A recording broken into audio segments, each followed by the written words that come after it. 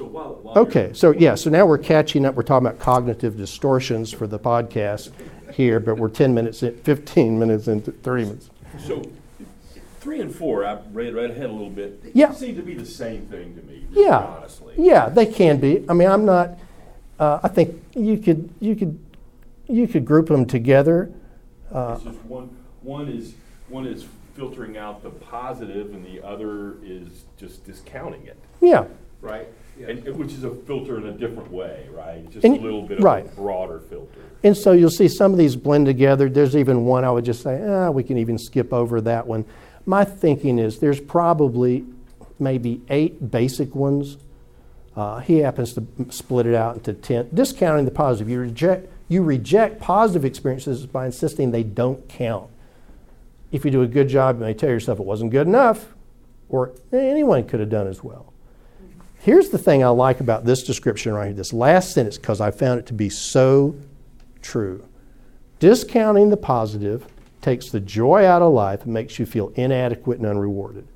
I will almost guarantee you, if you or somebody you know is like that on an ongoing basis, they are doing number 4 chronically, discounting the positive. I had a woman, she was a graduate student, this is years ago. She was a graduate student. She came in as a client I was working with. And I remember one day she came in, it was at the end of the semester, she got in her grades, and I'd asked her about, how'd your grades go? And she said, well, I made all A's.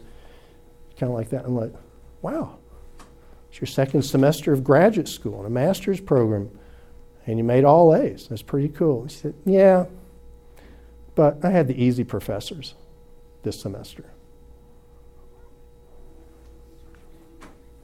So I don't know where I got this idea, but I said, we'll call her, I don't know, Sheila or something. So Sheila, tell me, I was thinking about what you told me, where you went to high school. How many people were in your senior class? She's going, what? How many people were in your senior class at the beginning of your senior year of high school? Oh, I don't know, 500? It's huge. Or maybe make it 100 if you want. That's more manageable. Say it's 100. Well, how many of those people graduate at the end of the year? Well, not all of them. There was this guy and that one. There was 90 out of the 100 actually graduate. How many of those people wanted to go to college? Oh, I don't know. How many do you think? She gave me a number. How many people actually got accepted and went? How many of those people finished their freshman year? How many of those people finished their bachelor's degree? How many of those people wanted to and were able to go to grad school? And she got the idea about this point. How many of those people, she's in the upper 2% of everyone she went to high school with in terms of academic success. But she discounted it all along the way, even to the point of making straight A's in graduate school, immediately, without having to think about it, came up with this mental filter, yeah, but I had the easy professors. You're a straight A student in graduate school. You're top of your class, any way you cut it. But it was so automatic for her, and she got that, but it was so ingrained in her. Why and where? You want to guess where it came from? How she grew up. Messages, examples she got. Yeah, I know that's a psychologist thing to say, but it's true in this case. And so we did a lot of work talking about where did she learn those kinds of cognitive distortions, where did they come from? One of the best things I think you can do as a couple, not everybody's a couple, but in relationships of any kind, you understand the cognitive distortions and find out where did they start, when did they start, and why. You develop that kind of insight, you will develop empathy for the other person. Unless you're one of those people who really has a hard time having empathy for much of anything, which can happen. All right, so that's number 4. Let's keep going. Those people, Terry, they can't take compliments, or it hurts them when you compliment them. Is that something? Can be, yeah. Right? Yeah, it can happen. And that's, we'd say it's diagnostic. That there's, what else is going on? This is why sometimes you need to work with a therapist, because you can't, it's very difficult for most people to sort all this out on their own. Why? Because the very things that they used to sort it out is what is just a little, and it doesn't mean you're crazy, it doesn't mean you're psychotic. It means you're a normal human being, And things are messy. Our thoughts are messy. But if you get someone who can help you sort it out, someone who's objective and safe for you to be with and talk about these things with, it really can be hugely helpful. So, number 5, this is actually 2 different types. This type of distortion is you interpret things negatively when there's really no facts to support your conclusion. One is mind reading. Without checking it out, you arbitrarily conclude that someone is reacting negatively to you. Fortune telling. You predict that things will turn out badly. I used this example for a while, and it's not a personal one. I guess it could have been, but it's not a personal one. But a man has been at work all week, and he's been coming home later than his wife expected him to, and so he really tries to get home on time, and of course there's a wreck on the interstate or whatever. Anyway, so he can see that he's going to be late again. And so he's thinking ahead about his wife's reaction. You can turn this around. It could happen the other way, right? Sure. So he's thinking about his spouse's reaction once he gets home. He's envisioning that she's going to be mad at him and say, I'm never going to have a fight. It's going to be unpleasant. It's been a long day anyway.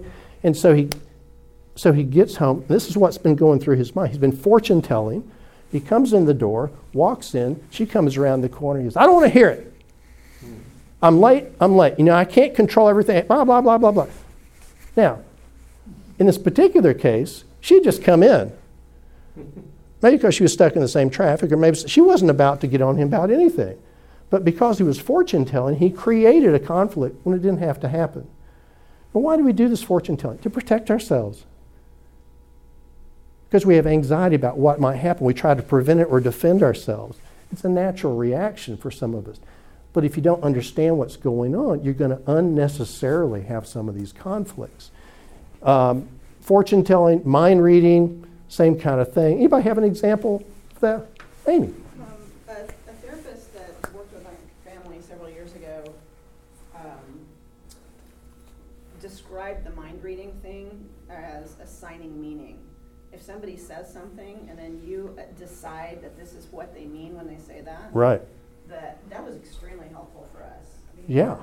It's your assumption of what they meant when they said that. Right. It's this. And if you can say, wait a minute, you're assuming this, that's not at all what I'm thinking.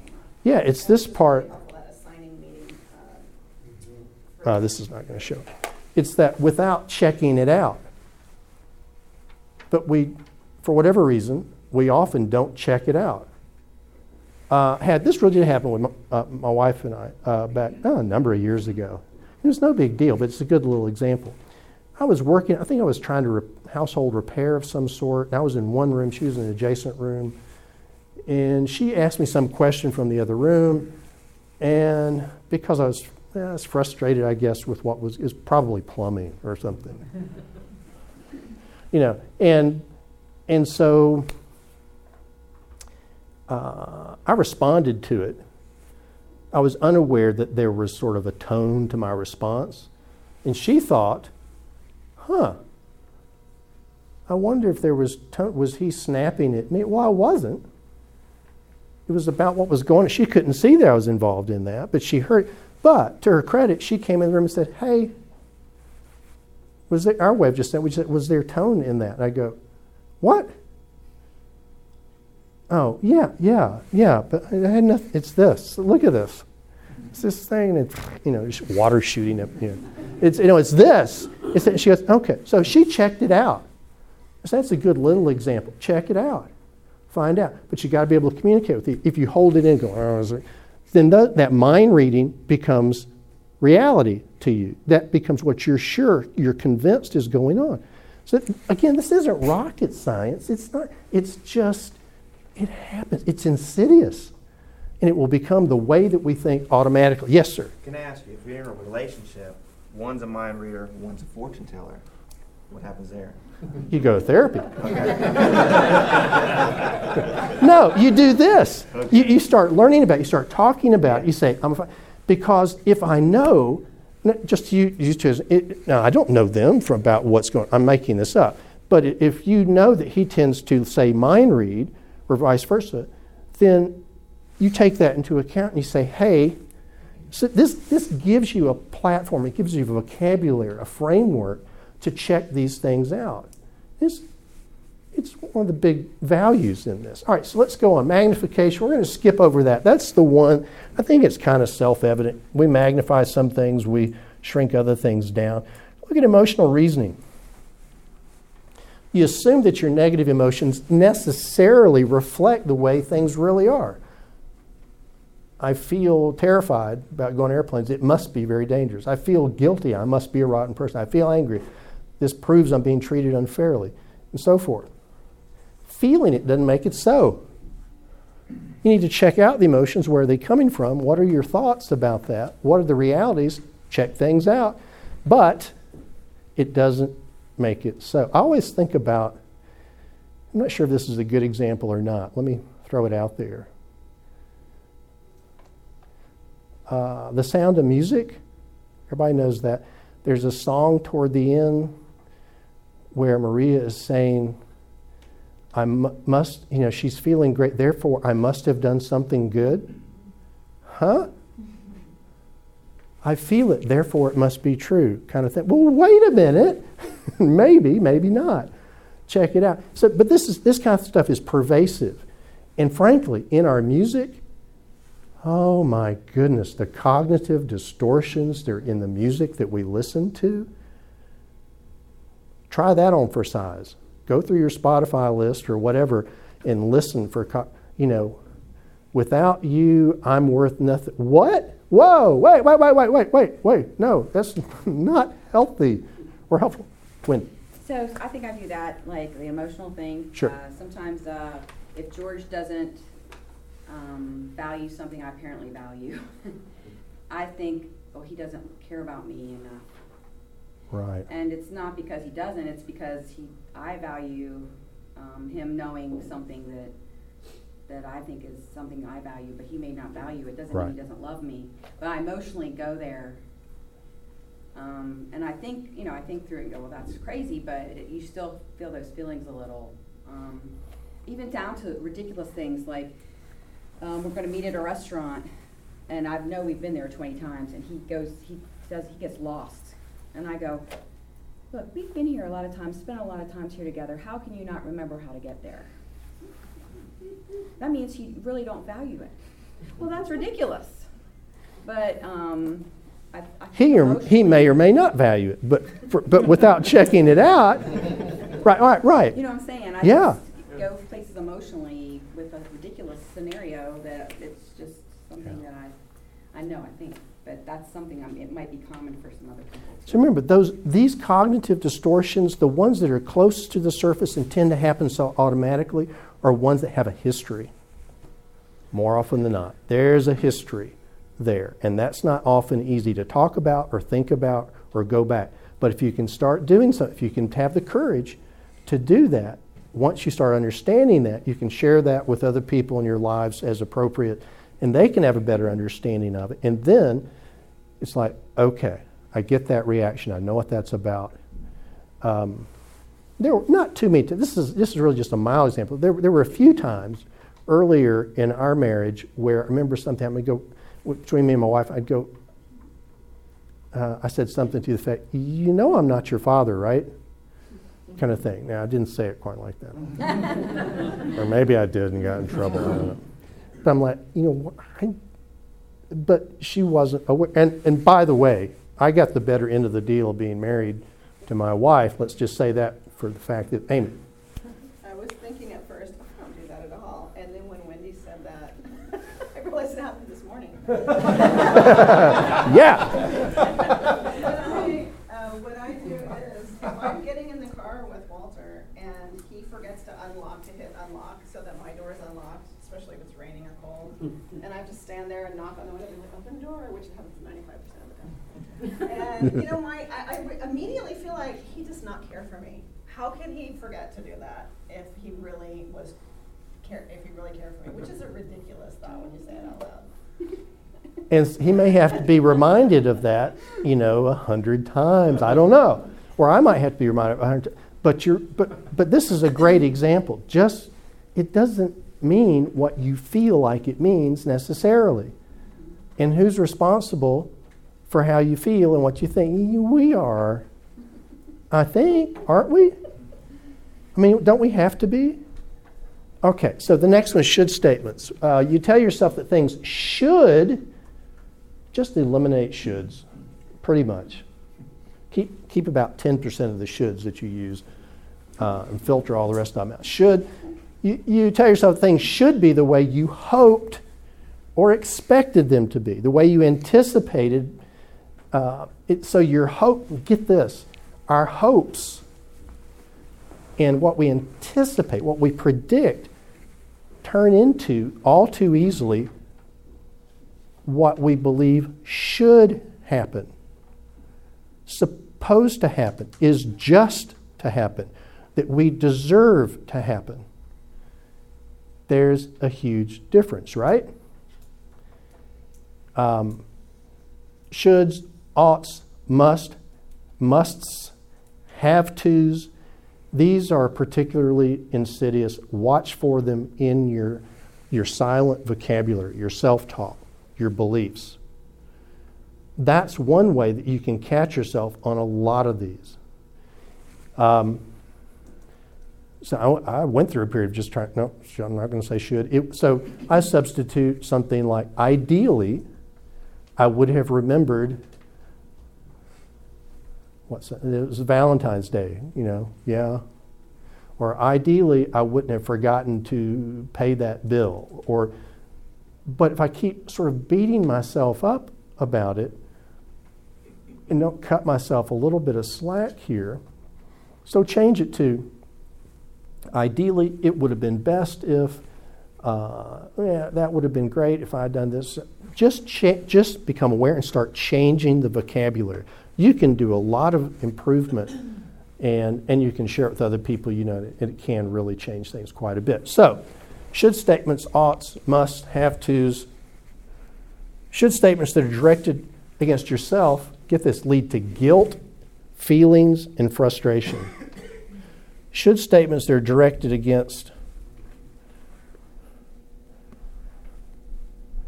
let's see if I can get this. This is not cooperating. I read a book by Hannah Whitall Smith called The Christian Secret of a Happy Life. Uh-huh. And she tells that story about this lady coming up and saying, I should. And she said, this lady said, honey, it's those shoulds and if onlys that are making you miserable. Yeah. And it's really, that's helped me a lot. Just when you start Watch for it. This is, it's simple. It's not easy to do and change instantly. I had a client made a joke one time. Oh, I should have stopped using shoulds. And I'm like, that's funny. Yeah, it was kind of funny. So, But there's one other little thing that I read in another place that also said it's a little different circumstances, but if you say, I should pay the bill, that really means you should pay the bill. So I guess you don't have to always eliminate it, but if you keep saying, I should do this, well, think about it. Maybe you should really do it. I should send my wife some flowers. yeah, Maybe you should. it would be good, and I hope it. But those shoulds. Here's where I'm going with this. Our shoulds. We're already out of time. How can that be? We take shoulds and oughts and musts like there's some sort of set of stringent rule, and sometimes there are, but oftentimes not. And we turn that into, let me fast forward. Basically, we turn what we hope or expect into shoulds and musts and oughts. We turn it into an injustice when it doesn't happen. And when we perceive that there's an injustice, that he does something that breaks my rules of some sort, then we get angry. Or if I see somebody bullying somebody else, that's an injustice. I'm going to get angry about that. But it also works internally. If I don't do something that I feel like I should, finger wagging, then that's an injustice that I'm guilty of. And we turn it inward, and it turns into guilt and frustration. If we turn it toward others, it's anger and frustration. The other ones we're out of time, but labeling, take a look at that. Labels really generally are not helpful. Personalization and blame. Rate yourself on these. So we're out of time. Thanks for participating. This will all start blending together in some of the other topics. Thanks for coming. I'll hang around for a minute if you have any questions about this. Have a good rest of the day.